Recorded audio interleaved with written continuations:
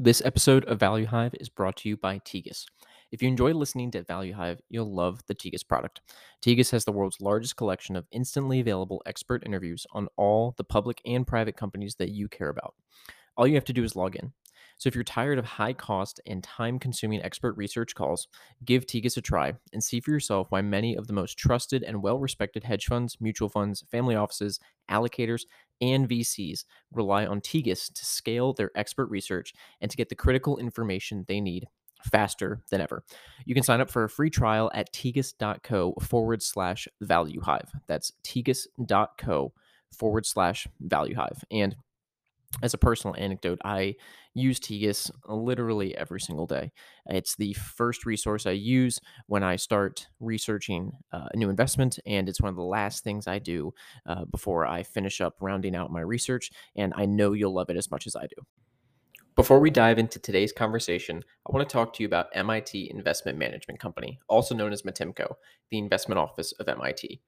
Each year, Matimco invests with a handful of new emerging managers who it believes can earn exceptional long-term returns in support of MIT's mission. In order to help the emerging manager community more broadly, they created emergingmanagers.org, a website for emerging manager stock pickers. For those looking to start a stock picking fund or those just looking to learn about how others have done it, I highly recommend this site. You'll find essays and interviews by successful emerging managers, service providers used by MIT's own fund managers, essays Matimco has written for emerging stock pickers, and more. Matimco also occasionally and opportunistically hires new members for their investment team. To view the job description, please visit matimco.org/global-investor. That's mitimco.org/global-investor. The Matimco team spends their time learning about great businesses and investments, working with exceptional investors around the world in order to support generations of MIT innovators. Today's episode is also brought to you by Marhelm Data. Marhelm is an information service for investors to find real value in an overvalued market. With a focus on shipping and commodities, Marhelm helps you stay on the pulse of global trade, track global sentiment, and identify compelling global investment opportunities. Value Hive listeners can get 20% off a Marhelm Data subscription by using the code VALUE at checkout. That's VALUE at checkout. Head on over to marhelm.com, MARHELM.com to get your discount today. David Bastian of Kingdom Capital. This podcast happened because you tweeted in response to one of my questions. I asked basically, what's the most successful distressed investment that you've ever done? And you wrote about Destination XL, ticker symbol DXLG. And you ended up making just buku money off this thing when it was priced for bankruptcy.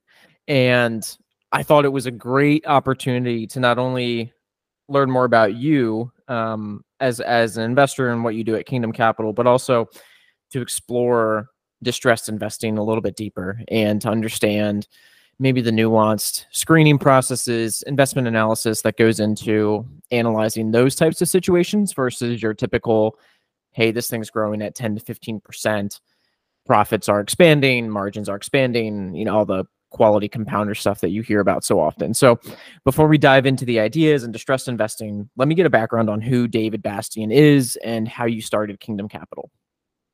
Sure. So prior to Kingdom Capital, I was working in consulting, doing M&A, private equity work. Started managing my own portfolio more seriously during that time. Was going pretty well. And so I started kind of publishing more, started trying to build a track record. DXL being one of the best parts of that track record, and probably will be stuck as my best investment for a very long time. Started doing that and then launched Kingdom Capital officially in January of last year, which wasn't exactly the best time to be trying to roll out a new fund. But fortunately, we came out with a lot of positions in coal and energy stuff. So 2022 was not nearly as bad as it could have been. So we've been operating now for about a year and a half, and it's been fun being able to do this full time, and I love it. Have you always been interested in investing, or did you kind of meander your way through and find this as a passion later in life? I've wanted to do this for a while, so I was kind of working my way through the how am I going to make being an investor full time happen? Since probably late high school, early college, was pretty interested, and just recognized I had a lot to learn before I really got into it. If you could distill Kingdom Capital's investment framework, philosophy in kind of one maybe short paragraph, how would you describe it? I think I had to think about one paragraph. Well, like many people in small caps, we're trying to go where other people aren't. We're trying to find opportunities that have more upside than downside. We're trying to be concentrated enough that our good ideas actually work and have a material impact on our returns. So yeah, that's it's not too unique, but I think if you look at a lot of the stuff that we're invested in, it doesn't pop up on a lot of other radars. So I think we've done a decent job of actually going and finding stuff that not too many other people are paying attention to, and that's where I think I have the best chance of being able to make a difference and earn some nice returns. What drew you to call it the most hated sectors or the distressed categories? Is that kind of a personality tilt, or was that just where you saw the most opportunity and dove in? Yeah, definitely a personality tilt. I have a hard time buying charts that are up. That's something I've tried to get better at, and recognizing just because something's doubled doesn't mean that it's suddenly a bad investment. And especially just because something is down doesn't make it a good investment. So I think that's been one of the things that's been best to learn before getting to manage other people's money was just being able to try and separate charts and prices of where something has been, and just trying to understand, all right, forget all that. What makes sense here given the price it is today and the opportunity that's here today, because I can't invest on last month's chart or whether or not I want to. I think a lot of investors when they start out, or if they have that kind of deep value contrarian bent, they go for the new lows list, the 52-week lows list, and they see something that's cheap and they go, oh, this is cheap, like let me buy it. But then that next logical question, which is something that I've thought a lot about this year, is it's not enough, obviously, just to have a cheap price. You need to understand why that opportunity exists for you. And so why you're able to buy it for cheap and everyone else that can screen for the idea has passed on it, like why they're wrong. And so do you have any examples of maybe some mistakes that you've made in the past where you've been maybe more mechanical and just looking for quantitatively cheap and then realizing that, hey, this was probably cheap for a reason that's not good for me? Yeah. I think the worst mistakes I've made have all involved something where somebody that, at the company, either in management or a lender, had an incentive that wasn't aligned with mine. And so I found something that, on 9 out of 10 criteria looked amazing. And then I had to try and talk myself into, this person's probably going to still do something that's in my interest. And that just does not go well for me. So I really tried to get away from situations where I think there's adverse incentives for management, for lenders, for a board, what have you. Once you start seeing issues there, everything else can make sense. The company can be a great value, and it's a good chance that when that value gets realized, you're not going to see any of it. What's an example of some of these adverse incentives, whether on the board level or on the executive suite? Oh, man. So there's been some. I'll think of a few recently. There's one I was looking at where there's a company that had an external management agreement. So guys that are on the board have a separate company that's managing properties for this company. And look, I think there's value there, but I look at that and I say these guys' incentive is to maximize their management contract. That's where they're getting their money from. I was looking at another one recently that hired a new CEO, and people were really excited about this guy. He's got, he bought some shares coming into this company. But I went and looked at his last company that he ran, and he sold properties to the company that netted him like 8 figures of income before pushing him into bankruptcy on 2 different occasions. Nice. I was like, all right. I mean, we see how this guy makes money, and it's usually not by taking care of common shareholders. So, okay, yeah, great. He came in and bought some shares this time, but I don't know what his angle is. Maybe he doesn't have one. Maybe he's changed his ways, but I don't really want to find out. I remember one time I was looking when I was researching Ammo Inc., the gun manufacturer out in Arizona. So I was researching them and the CEO. I read like in one of the filings, it was in kind of a small footnote. It was like, oh, hey, by the way, the CEO gave a loan to the business, and the interest rate was like 18% annual. And this was back when interest rates were still, you could get them for like, 3.5, 5%. And I just looked at that and I was like, man, that's kind of wild for a small cap company to charge, to have the CEO charge the company 18%, 16, 18%. It's just, stuff like that is like, all right, red flags go up. Yeah. Yep. And then you have to ask yourself, like, all right, after I find something like that, like, what would it take to get me comfortable again? And, usually I just get to the point where it's like, I just don't think there's a thing. And it doesn't mean it's going to be a bad investment. Doesn't mean it won't work for somebody. Just at least for my screening purposes, once I'm concerned about adverse incentives, it's really hard to come back and be like, no, I want to own this. Yeah. So when you look at ideas, and maybe we can dive into your idea generation process, is some sort of insider ownership or alignment, is that basically a must have for you, where everything can look right, but if management doesn't own a decent portion, or if their options aren't, exercised based on certain like long-term shareholder friendly metrics, it's just an automatic pass for you? I've tried not to set anything too hard and fast there. I just try to look at each situation, again, figure out, are these guys going to do best if I do best here? Because like there's some companies you look at, I think people forget that not every CEO is just like insanely rich and has a bunch of cash to go buy his own stock and be super invested. I mean, it's also his job. Like he's got a salary, he's got a bonus, like, and so it's a situational thing. I mean, there's times where you're like going to a company and being like, hey, why haven't there been any insider buys? And it's like, well, if he got granted RSUs each year and he's not selling them to cover the taxes, then he's paying a huge chunk of the value of those in taxes just to hold them. People don't think about that. Yeah. Like, and it's his job. Okay. So like, yeah, maybe this guy only owns a couple % of the company, but for him, that's material. And again, it's his job. So yes, he's pretty well aligned. It doesn't mean he owns 20%, but maybe you've got a board member that does, or maybe, there's some long-term incentive plan that says, hey, if you guys sell the company, you get like a 5x your salary bonus or something. Like, okay.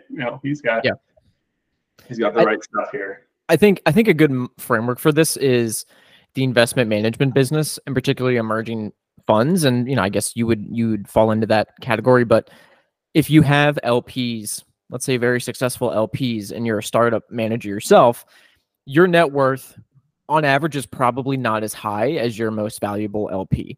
And so when you read these letters and you see these investors say, hey, 80, 90% of my net worth is invested alongside yours, that still might be less than 5 to 10% of the actual fund.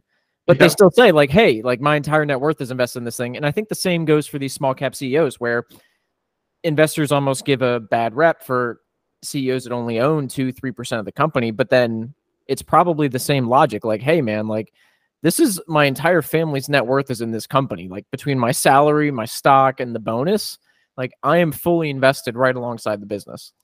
Yeah. No, and like I was looking at another company recently where there's like a fund manager involved that owns a lot of stock, and he's got a really big loyalty complex to the community that he's in, where this company's based. And so that just introduces a whole other set of like, that's kind of the framework that he's using to look at this. It's like, oh, okay, so you have this view that like you're accountable to the people that are around you right now in terms of how this situation plays out.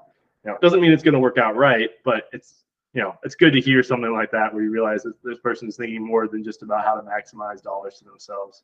Mm-hmm. So what's your idea generation process, and how has that evolved over time? It sounds like you've, started with looking at the new lows, 52-week lows, and now maybe you've added a few wrinkles on top of that. So walk us through that kind of daily practice. Sure. And so to be clear, I know I said earlier, I go pretty unique places. I also generate very few ideas organically. I've found enough smart people that I get a lot of good suggestions and tips up from other managers, analysts, just friends that do this for themselves. So that keeps me pretty busy looking into new tips. So it really just, I found people that have similar ideas. We swap ideas. We go look around for things in the same industry. I spend a lot of the last 18 months looking at coal stocks because of how cheap they've been, and some long-term opportunities there. So just, anything that's coal, I went and tried to poke around a little bit and see, does this make sense? So now I feel like I've got a pretty good lay of that land. I think retail is another area that I've spent a decent amount of time on. I know a couple of guys that know that area really well, and I can bounce ideas off of. And I think the businesses are relatively straightforward to understand. There's not too many key variables for understanding, does this business work or does it not? So I can kind of get my head around those more easily than, out there doing some biomedical startup or something that, I just have no edge on stuff like that. So I try to stick to things where I either know somebody or am able to do enough work on it that I can get comfortable with the situation. So most of your ideas are basically kind of crowdsourced from friends and other managers. And do you spend any time trying to, do anything kind of, I guess would say, organic on your end? And if so, what does that look like? So it's funny, actually, one of my bigger positions for the last 2 years, I found because I was researching a completely different stock. And so I just started looking at the industry. So I feel like it's more like getting tips on areas that, I keep hearing like, oh, there's a lot of people that are looking at, office REITs. Okay, well, let's go look at these and see if I can figure out, why do they think this one's attractive? Is this really the one I want to own? What are some other opportunities there? Because sometimes someone can say like, wow, look at this thing, it's trading at like 4 times earnings. Then you go look at office REITs, like, oh, they're all trading at 4 times earnings. Yeah. So that one's not really special. So maybe this isn't as good of an opportunity as it first seemed like, or at least it's not differentiated. It's just because the sector's beat up. And so going back to what you said earlier, it's like, all right, I'm trying to understand why are these things cheap. So yeah, I don't do a whole lot of like screeners or really like going A to Z through a manual type work like that. It's a lot of ideas, and I've got watch lists sitting out there that are a couple hundred stocks, and I think I have 1 or 2 of those that in a given month will have a news item that makes me go, oh, I need to revisit this, and I've spent enough time looking at it. Hey, maybe this was someone else's idea 3 years ago. I looked at it, I got a general idea of what's good, what's bad for them. Now it's just sitting there waiting for the opportunity. This might be it. So yeah, I enjoy kind of just understanding enough about that subset of stocks that I have gotten comfortable with, and now, hey, this is the time. Let's go buy it. It sounds like a lot of your kind of idea generation is almost like an industry value chain analysis, and then finding what part of the value chain is both A, like most easily understandable for you, but then B, offers the greatest kind of asymmetric risk reward. And it kind of makes me wonder with that, your largest position over the last 2 years, and again, you don't have to name names, but when you found that it was because you were researching another part of the industry. So walk us through how that process worked, like that workflow. So you start here, you go over to this corner, that becomes interesting, and then you dive deeper. And this is, maybe a question of research process in general, but within this specific idea that led to making it your largest position. Yeah.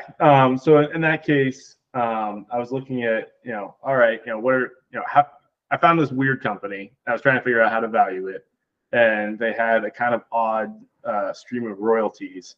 And so it made me start looking like, all right, well, what are some other good public royalty companies I can look at? And then, I started just building lists of, in these different, categories, like, oh, what's a timber royalty worth? What's a coal royalty worth? What's the oil and gas one worth?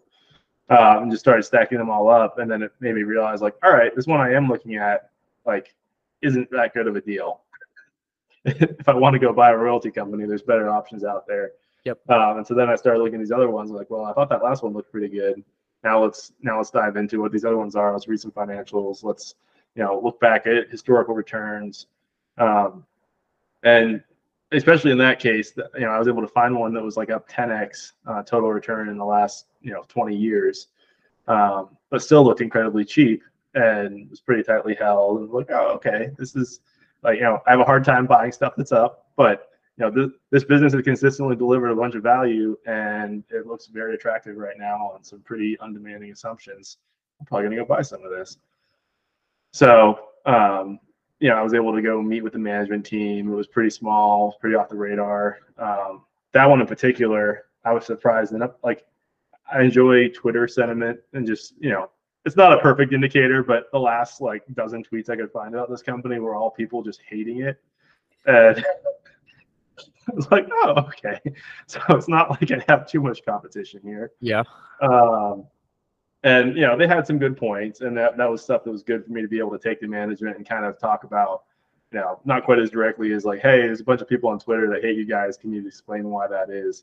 But just like, hey, there's some decisions you've made in the past that seem like they've had some consequences. Can you talk about how you're going to do things differently going forward? And got some really encouraging answers on that front. I was like, okay, I'm kind of buying this at the point where they've frustrated a lot of folks, but they seem to have learned from what's gone wrong and they've turned the ship back in the right direction. Got it. And going back to the coal industry, you said you spent kind of 18 months or so diving into that space. One name that I actually found, and you've probably flipped this rock over, is Corsa Coal. And I found it when it was like, I forget what price it was, but it was a couple months before it basically received half its market cap in cash from the like Department of Transportation or something. And so I was sitting there, I was like, man, coal looks interesting. Found this little micro cap and then popped like 40-50% in a couple months. So when you say, okay, I'm going to spend the next 12 to 18 months studying this industry. And I just did this with energy kind of over the last, in probably the first quarter of this year up until about maybe June, July. Walk us through how you go from 0 to 1 in a brand new industry. So something like coal, like what do you do? What do you read? What do you listen to? How do you get up to speed? Sure. So I think last year when I was trying to get up to speed on coal, I found, honestly, it was finding a few different guys on Twitter that were really paying a lot of attention to the space, and they were doing spaces. They were posting, different pitches for different ones of the companies, and that was where we're sitting over here looking at it, going, "Oh wow, like yeah, these are all cheap." So like we are making more of an industry bet. Like none of these companies look expensive. Let's go try and figure out, are we going to get killed here? What's the downsides? Why is coal being treated this way? Is Met really going to revert to what it was pre-COVID? All these companies are coming out and signing contracts for half their market cap and cash flow this year. This seems too good to be true. And it turns out it mostly wasn't. They actually earned a ton of money and gave it back to shareholders. It's funny you bring up Corsa because that was when I first ran across them, was during that whole phase. They were kind of, I remember them getting pitched as like the last coal company that hadn't run up. And it's good because the people I was following on Twitter had a lot of warnings at that time about like, hey, this thing may not be quite as good as it looks. I'd be cautious about their contracts. Well, it had like a ton of debt that a lot of other coal companies didn't have. Well, yeah, and they were in the middle of a Department of Justice investigation, and there were just numerous things overhanging them where it was like, look, guys, this isn't it. Like there's a lot of companies that are deleveraging and in really good shape right now, and these guys may not survive in the best bull market of all time. Like, slow your jets here a little bit. Well, fast forward the rest of the year, their contracts were awful last year. They earned no money. Everyone hated them. Stock went back to like 15 cents a share. So like 15 million market cap. Well, then they come out in November and they release a press release that says, hey guys, we signed contracts for next year to sell our coal at like 180 bucks a ton. And I was like, all right, well, even at your high cost 130 production that you've been doing, that's going to be close to 40 or 50 million dollars of free cash flow, and you're still trading at a 15 million market cap. Like, yeah, they've got some debt, but it's like 25 million net, so like a 40 million EV, and they're just pretty much saying like, hey, we've got 40 million contracted for next year. And no one cared because everyone was so burned from the prior year and the contracts being bad. And so, to your point, oh wow, now it's time to buy this one. Mm-hmm. And then fast forward to a couple of weeks ago, and by the way, guys, we had this 12-year settlement process that's been going on with PennDOT. They were cutting us a check for $23 million. Oh, this is getting better. And this is one where, again, people look at it and go, oh, it was 15 cents, last fall, and now it's 50. It's like, yeah, but it shouldn't have been 15. based on once the contracts were signed, and now that they're getting hand all this cash, like the debt risk is going way down. I mean, it's one that's going to be hard for a lot of people to buy because it's up, but it's also still trading it, maybe less than 1 times free cash flow. So yeah, when you go through this process and you flip over all these coal companies, how do you rank the opportunities from highest upside to lowest downside, and then how do you then go, okay, from this list, how do I choose which specific names to kind of express this bet in this industry? Yeah, so I took the easy way out last year and I bought Arch because they were kind of like, well, they're met and they're thermal and they're going to be doing dividends and they're going to be doing buybacks. So they were kind of just checking all the boxes that these different companies were, flipping between. I was like, all right, we're going to get a little bit of exposure to everything here. And that worked pretty well last year. They've had some problems this year with operations, and their AMR and their buyback machine has kind of won that race for the time being. But that one was, it checked a lot of the boxes. And as far as I could see, Arch had the best track record of capital return from 2018, 2019, kind of, the last time that any of these guys had money. So I like the fact that their management seemed well aligned. I like the fact that they had the best history of capital returns. I like that they had lower cost operations. I like that they had exposure to a little bit of everything. So it seemed like it was the best way to not get killed in case the story wasn't quite as good as it was looking last year. Mm-hmm. And so really you're kind of ranking these based on downside protection, not necessarily any sort of upside. Well, and again, this was where it's like all of them looked so cheap. It seemed like you were going to make a bunch of money on the upside. So, let's think about like, all right, if they're all trading at 2 times cash flow, well, which one do I seem least likely to get destroyed on if this isn't as good as it looks?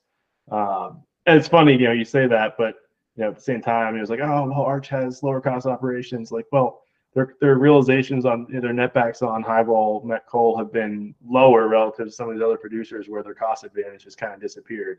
So, that was one case where buying the lower cost producer really didn't end up benefiting me the way I thought it would, because they're not making more money, especially in a bull market where prices were so high that, having a $10 a ton cost advantage stopped really mattering. And now we're back towards the lower points that coal has been since COVID. And, it's they're not really making more money now either because their coal is, getting a lower realization than some of their peers. So, both of those are points where I didn't end up getting it right, but I still made a lot of money because the general coal complex was just so cheap last year and didn't deserve to be. Yeah, I think I need to go back and revisit Corsa Coal because I just took it off my watch list after it popped, and I'm like, I'm done with this. I should have bought, obviously. Hindsight capital 2020. But let's move on to January in 2021, January 10th. You publish Destination XL price for bankruptcy despite liquidity runway. So walk me through that entire thesis. Like, we'll dive into the business, how you found it, and then the research behind it, and what made you decide to pull the trigger on this name. Yeah. No, I had a friend that used to work at a fund, and he'd been beating me over the head with this thing for a few months, late 2020. And I finally was like, all right, I will go look at it. Let's go see what this thing is. And the key points there were, again, like, all right, we're looking at a 15 million market cap at the time, specialty retailer, big and tall clothing. We've got a few hundred stores. I was like, okay, they stopped burning cash after the initial first few months of COVID. They were kind of just maintaining. Sales were down like 20%, but it wasn't the end of the world. They were still alive. They drew down their revolver. They didn't have a going concern warning, even though they had some debt. It was like, look, they have cash. They're operating. They're fine. But one of the things that people have been missing here was, if you go back and look, DXL had been a bad business for a decade prior to COVID. I know quite a few people who have talked to me since who were like, I was short that thing for most of 2015 to 2020, and it was a great short. So I remember when I first saw this as a long pitch, it was like, really, these guys are terrible.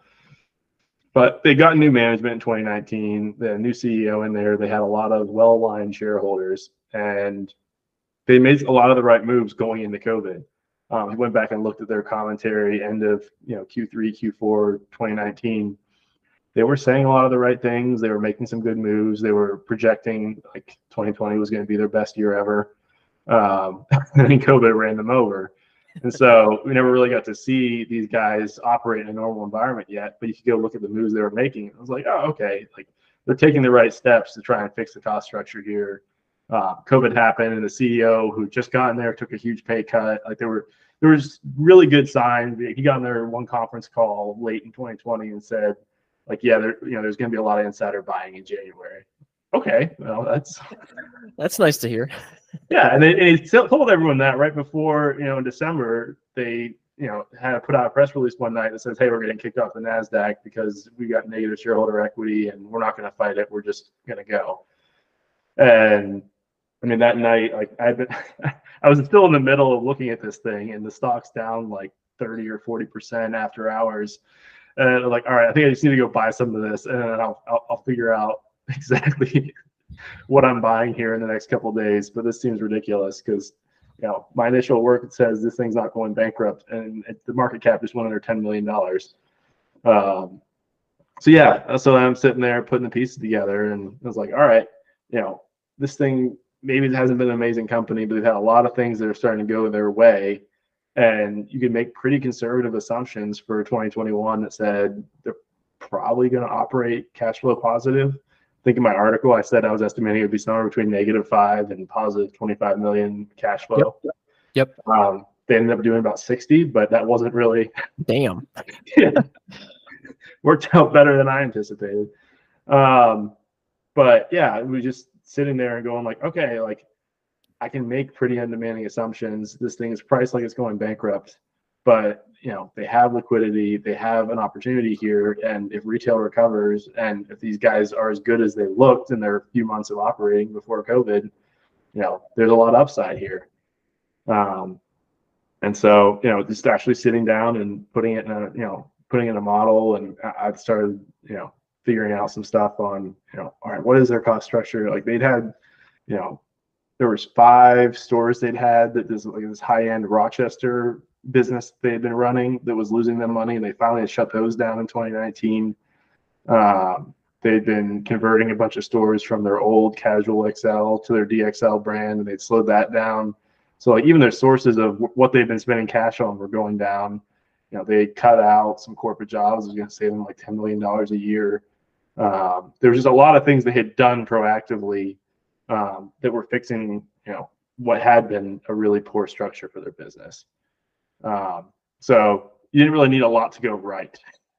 And when the market cap's $10 million and, yeah, they got $60 million of debt, but they had some cash, I was looking at their balance sheet just from your article, and it looks like at the time, so this was October 31st, 2020, they had, call it 15 million in long-term debt, and then close to 70 million looks like in their revolver borrowings under credit facility.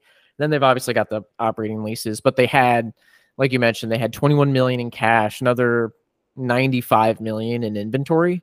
And even if you kind of fire sale that inventory, you could still maybe get another 20-25 million on top of that.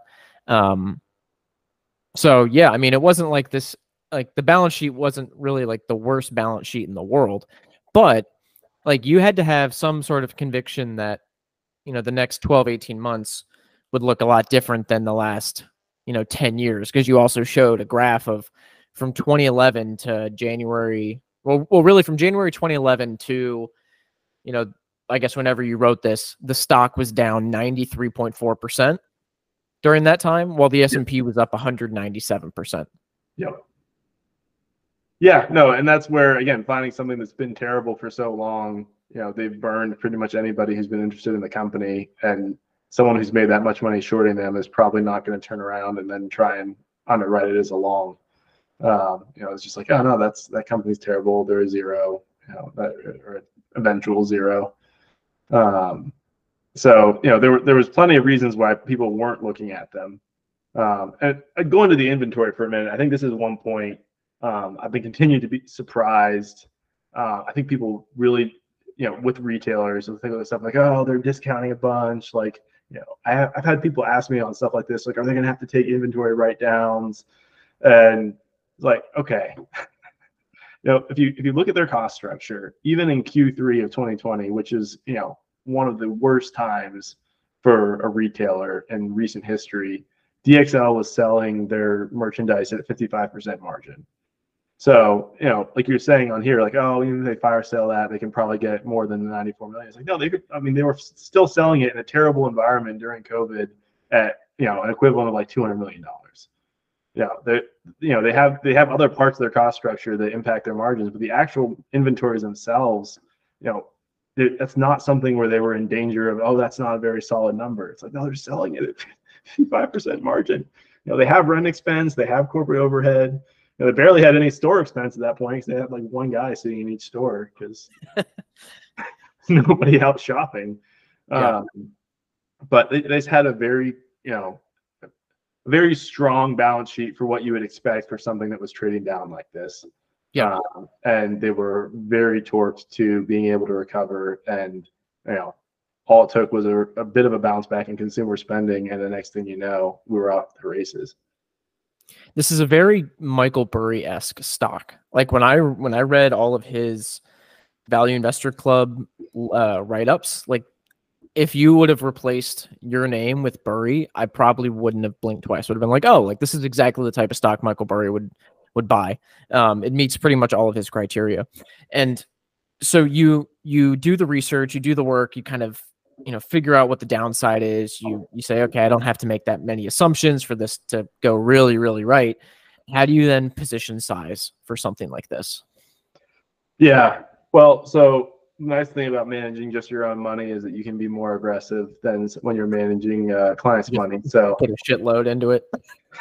Yeah, the fact that I did not have my fund up and running at the time certainly let me get pretty aggressive here, especially when the price was down in the 20-cent range. Honestly, the problem managing this one became, it moved very steadily and quickly out from that point, and the hard part was not selling it. Because if you read the article, I made the case that, hey, look, I think if people realize this thing's going to be okay, they put out some good guidance, there's some insider buys, I'm expecting you to hit between 50 cents and $1 in the next few months. Which, was coming out and still saying like, hey, I think this thing is going to be like a 1.5 to 5 bagger in a pretty short time frame. So it was, it was a fairly confident statement, but it was 50 cents, maybe a month later. Wow. So, I posted this beginning of January, and beginning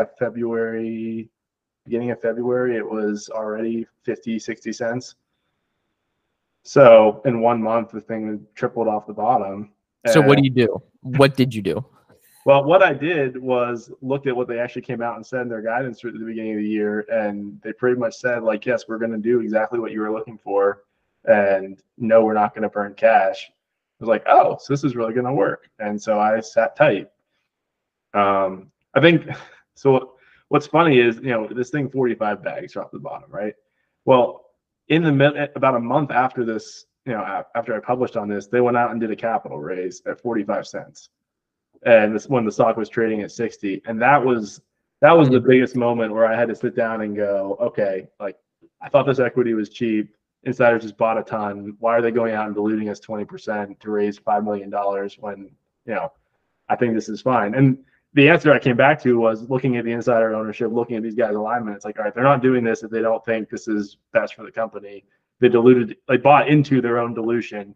So you had to let that one roll off. And I remember quite a few people at the time being really concerned about, what does this say? Like, this must not be nearly as good of a deal if they're willing to sell shares here.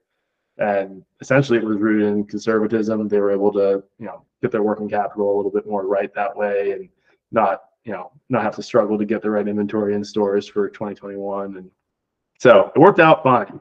But if I hadn't been as confident about insider alignment here, I think that could have been a point where I would have pulled the ripcord and moved on, because certainly wasn't expecting that when, I underwrote this as they're fine on liquidity, and they went out and did a $5 million raise. And like, At a 20% discount to the closing price. yeah. No, I mean, there were some good parts to that. Like, there weren't any warrants involved, and it was like, all right, I'm gonna give them a chance to report. And you go look at where they came out and reported that year in, I think it was either late May, early June. This was the second point where we had to step back, because they came out and reported earnings that they guided to like 20 million of EBITDA, and they did like 16 in Q1, and they barely raised their guidance. And so I'm sitting here looking at this and reading the call, and people were just like, wait, if you guys just earned over half your guide for the year, and this isn't even like normally your seasonally strong quarter, like why is the guidance going to like 80 million of EBITDA or something in that range? Yeah. And people said like, oh, we're just being conservative. We're not too worried about, like demand has been strong. And so again, it's just like, all right, they're coming out and they're giving a weak guide here, but the company is firing on all cylinders. And right around that time, in April, this thing hit Value Investors Club. And that was after it already was up to $1.20. And that's another good read if you go back and want to pull that up at some point. But someone else came out and said, hey, we think the stock's going to be $7 or $8 by the end of the year. And it hit 9. So they nailed it. But they've been doing all these channel checks and looking at how the business was accelerating in March and April. And I was like, guys, this thing, like, they cut all these costs. They had a low base. They were fine on liquidity. And now that it's really going, like, they did this capital raise, and the business really accelerated right after that. They probably could have waited another 6 weeks and realized, yeah, we don't need to do this. But they were flush with cash relative to what people were expecting. They weren't going bankrupt. And now that sales were exploding off a much lower cost base, they were going to make a ton of money. So, it was a combination of being in the right place in the right time, trying to understand things that were happening along the way that would have maybe made you sell if you didn't know as much about what was going on there, have confidence in management and their plan. But there was a point. I mean, we got later that summer, early fall. It's like, all right, the stock's $5, the stock's $7, the stock's $9, and points along that way. You start looking at it and going like, all right, we're hitting this thing is over earning stage, or looks like it's over earning. At what point do you need to sell? And the other hard part, because when something has been that good to you, and you're trying to figure out like, all right, is it time to pull the ripcord? In the case of DXL, I had people coming to me and saying, oh, why shouldn't this thing trade at 10 times or 12 times earnings? And like, well, if you go look at specialty retail over time, the number is 5. Most of these things trade around 5 times. And yes, this has been great. It's been fun. But now that we're trying to argue for multiple expansion on a couple hundred store concepts, big and tall retailer, it's probably time to move on. It's probably time to move on to something else. So when did you eventually, get out of the full position, and if you had to do it over again with, the knowledge now, would you change anything about how you held it, how much you bought? Like, I mean, obviously you would put 100% of your net worth leveraged into this thing, but like when you go through those gyrations of, going from 15 to 50, holding, and then holding through that, dilutive issuance, like how would you kind of grade your kind of ability and grade your conviction in holding? Yeah, so I definitely I did not make the mistake of holding everything. I did trim some at points along the way. Once it got to the $2-3 a share range, that was the point where I really had to start taking some off the table. I mean, you're looking at this thing that you're up 10x on it. Concentration wise, it was getting a little out of control for my account, and it's like, all right, just because this is going well, like bad things can happen to companies that are operating well. You don't want to be like 70% in one stock, for any kind of period of time. So some of that was just needing to trim because of how much it had gone up. But I really do think that there was a point somewhere between the $2 share range and the 5 where you started saying, all right, I don't know that I can justify more than this valuation for it, like I said, for anything other than multiple expansion. And the other question that I ran into here was, I think this is something that, long term, these guys are still talking about growing. They want to go open more stores, and that was where they got in trouble in the past. And so I think this is a better management team, but how big can a big and tall specialty retailer get in the US before they've saturated their concept and they don't really have any good growth opportunities left? And I've struggled to find, a lot of, support for, no, this should be like a 500 store concept. They're probably in the places they need to be at this point. Yeah. And so then you're like, all right, well, if that's not what they're going to do, are they just going to pivot to capital return? Are they going to pay a huge dividend? Are they going to buy back shares? And they started buying back shares subsequent to 2021. But again, you're looking at it and going like, all right, I'm not sure I can justify this valuation as a specialty retail concept. And so if we're hitting the point where share buybacks are the best thing we can come up to do with our cash, and it might be overvalued here, then, that's not amazing. So, and overvalued, I think it still is trading around 5 times. So I think for now, it's probably a pretty good use of their capital, but they're still talking about growth. So this was one where, maybe it works, maybe they continue to grow, but you'll see it's mostly floundered since the hit 9, and it's traded between that and 4, I think, in the last 2 years.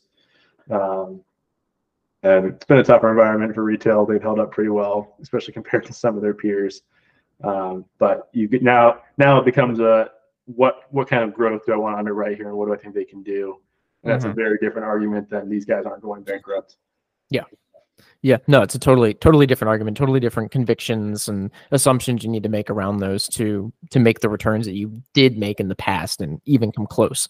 I think it's funny on that post, the first comment on that post is guys like, hey, this thing's up 1,000% since you wrote this. Is that correct? Or did they do some stock split? And like, it must have felt good to reply to that guy and be like, no, yeah, that's correct. It's up 1,000% since I wrote it. Yeah. No, and again, that's where, you look at something like this and it just, it worked out great. If you sat down with me in January of 2021 and said, is this thing going to be a 10-bagger? I would have been like, I guess you could argue for it'll get to $2 or $3 in a couple of years if things go really right. But, I didn't think that's where it was headed right away. I was arguing for 50 cents or $1. So, you got to, some of this was being in the right place at the right time and recognizing like, no, like things are actually getting way better for these guys. And, maybe that was your initial target, but like it's working. When something's working, you don't have to get out of the way right away. Well, that's the whole beauty of buying really cheap. Like you're buying no expectations. And so any expectations is just gravy. Yeah. And there were plenty of people that looked at this thing in past and just said, oh, it's a lot of leverage. It's not, historically it's been run poorly. I don't really know that they have, much long-term hope here. It's not, maybe it's a decent trade, but if you go back through the comments, there's people in there that bought it at 20 and sold it at 35 and walked home feeling really good about themselves. And they did. They made a great trade. They made, almost 100% in a couple of weeks. Yeah. So speaking of leverage, how do you, and this is maybe specialty retail in general, how do you view and account for operating leases? I know that's can be kind of not a hot button issue, but I know certain people like to just assume that that's, hey, operating expense. Some people think that's, debt should be added on top. Like, how do you analyze that? I think you need to pick one. I've seen people that try to put it in as an expense and also then try and capitalize it. It's like, well, if you want to capitalize it and take it out of your operating expense, like, go for it. But it seems a little bit unfair to be treating this as an expense and capitalizing it on the balance sheet. I think for some concepts too, it really depends on, what they're trying to do. For companies that are trying to shrink, it's usually a lot more of a liability than ones that are trying to grow. Yeah. So I also look at it differently depending on what kind of company it is. Like if you're investing in a restaurant concept that's trying to double their footprint, all right, you're going to treat these as debt. Like, but they wanted to sign those leases. They want to grow. They're not, this isn't something where they're they've expanded too fast and now they're trying to figure out how do we get out of all these leases. Like they don't want to close anything. So, you can model that in their downside and say, oh, okay, if this thing really hits a wall here and they need to start closing stores, what's that going to cost them? But I think it's a little unfair to try and hit retailers for those being both debt and an expense. And, that's what you want to do, then you're certainly going to only buy ones that are in a very good spot or own a lot of their stores. Yeah. But that's just me. Another specialty retailer that I am interested in, that I've seen you write about and tweet about, is The Children's Place, ticker symbol PLCE. Yeah. Do you want to walk us through that thesis there? I have a soft spot for specialty retail. Ever since I fell in love with Five Below when I was researching it. And so like any type of kind of specialty niche retailer, I immediately am attracted to. So walk me through that thesis there and kind of what you see as the value proposition. Sure. So kind of like we talked about earlier, when you're trying to find something in a space that's cheap, like retail in the last year has gotten really cheap again. And so just kind of sifting back through these names and trying to figure out which of these I want to own. Children's Place stood out because some of the issues they were experiencing were easier to get comfortable with than some of these other retailers. There are some places that are just like, oh, demand's going down. We're going to need to right-size our cost structure, and we bought too much inventory. Stay tuned. We'll fix this.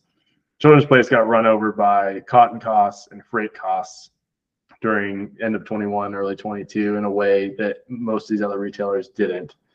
And so you can go through their transcripts, and I mean, there was 120 plus million of costs just from cotton and freight that went into their P&L and on their balance sheet in the form of increased inventory costs.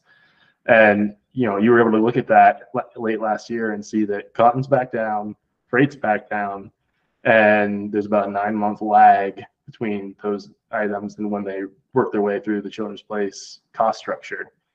So like, all right, 9 months from now, all these pressures that have been here will subside. But those are their two main headwinds.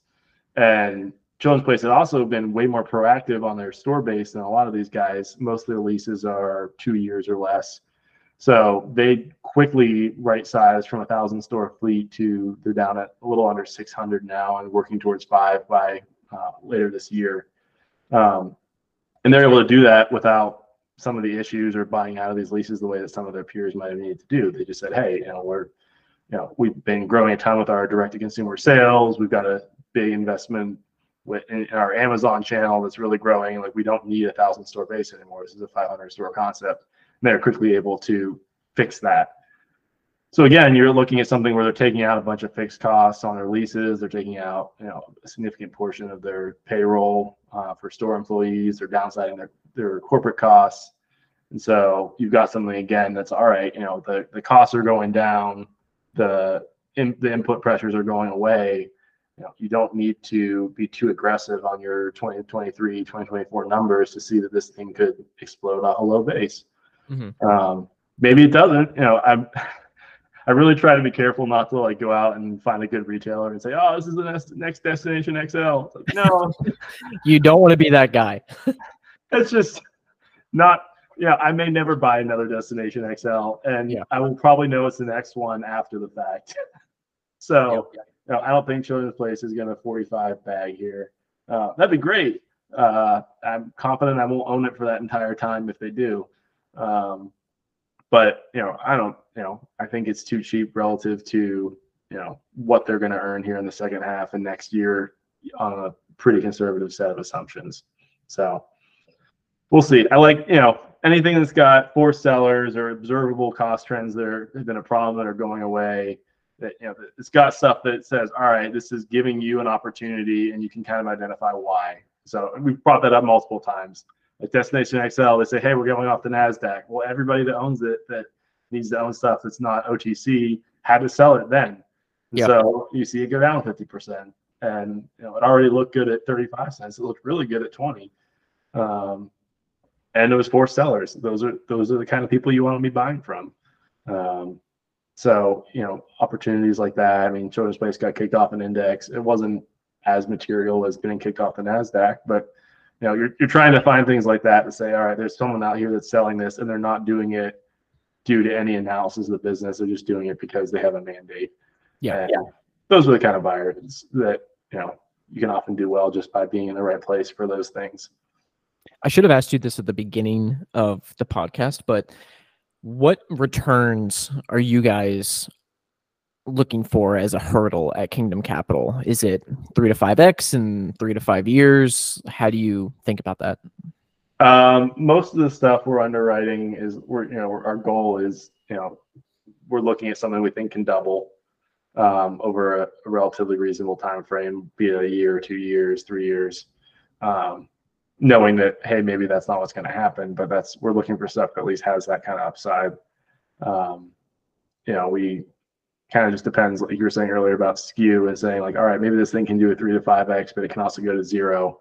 So is that really the best place for our capital?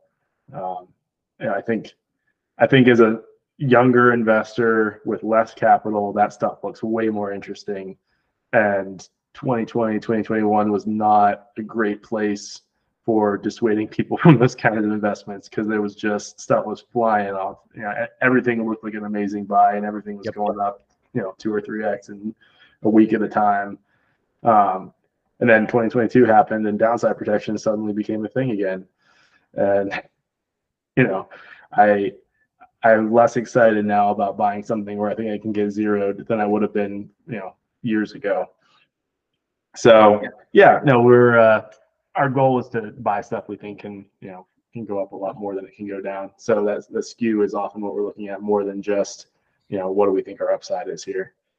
Have you looked at the Container Store at all? Not that much, no. I know a couple guys that like it, but I've never dug in there.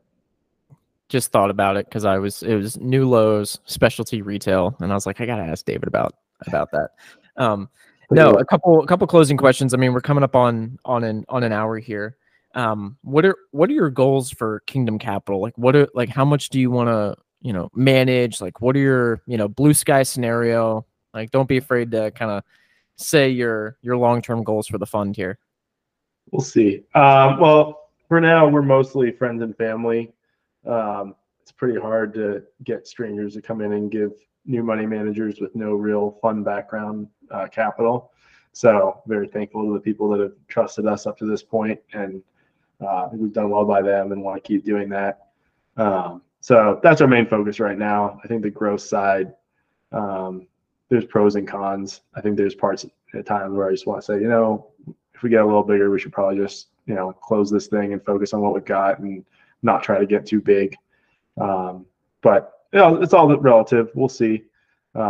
We are not yet at the point where we're struggling with we have too much money. So there are many more opportunities than capital in the area we're playing in right now. So I don't know. My main goal, again, having investors that are primarily people really does help you focus on thinking about more than just like, hey, I'm gonna go swing for the fences and see what happens. Like you really want to make sure you're doing right by your investors and make sure, like, hey, these are Thanksgiving's gonna be kind of rough next year if this doesn't go well. That's funny. How do you think about portfolio construction? How many names do you hold, and what's kind of a large position versus a small position? Yeah, we're generally in the 15 to 20 names at a time bucket, with probably around half the portfolio in the top 5 of those names. And it fluctuates a little bit, but for us, a big position then would be something that's in the 7 to 15% range. Okay. So we can go bigger than that, and we have a couple times in very specific situations. But I think concentration is one of those things that we had. We did a call with somebody recently that was asking about investing with us, and they asked us like how big we would be willing to get, and their eyes kind of bulged out of their sockets at the suggestion that we could get more than 15% in a single stock. I was like, well, we've only done it a couple of times and it's worked out great, but we want to be really certain before we're going to do something like that. But when you've got a layup, you also want to deploy a lot of capital into it. What's been the hardest part about trying to fundraise when you take those, potential LP calls? Like, what are some things that you didn't realize about the fundraising process before you launched a fund that now you're like, oh, wow, this is a lot different than I thought?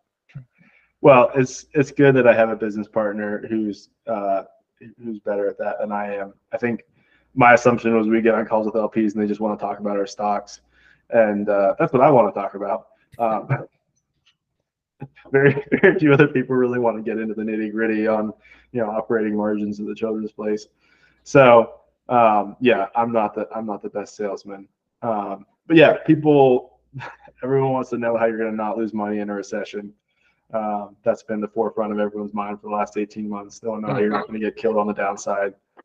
So protection of capital is at the forefront of a lot of people's minds. So we try to walk through that and explain, and so far, we were up over 20% last year, and so in a tough environment, we can kind of point to that and say, like, we don't have a long track record, but for what we have, we took care of people and what they gave us last year and so far this year. So try and do our best with what we got.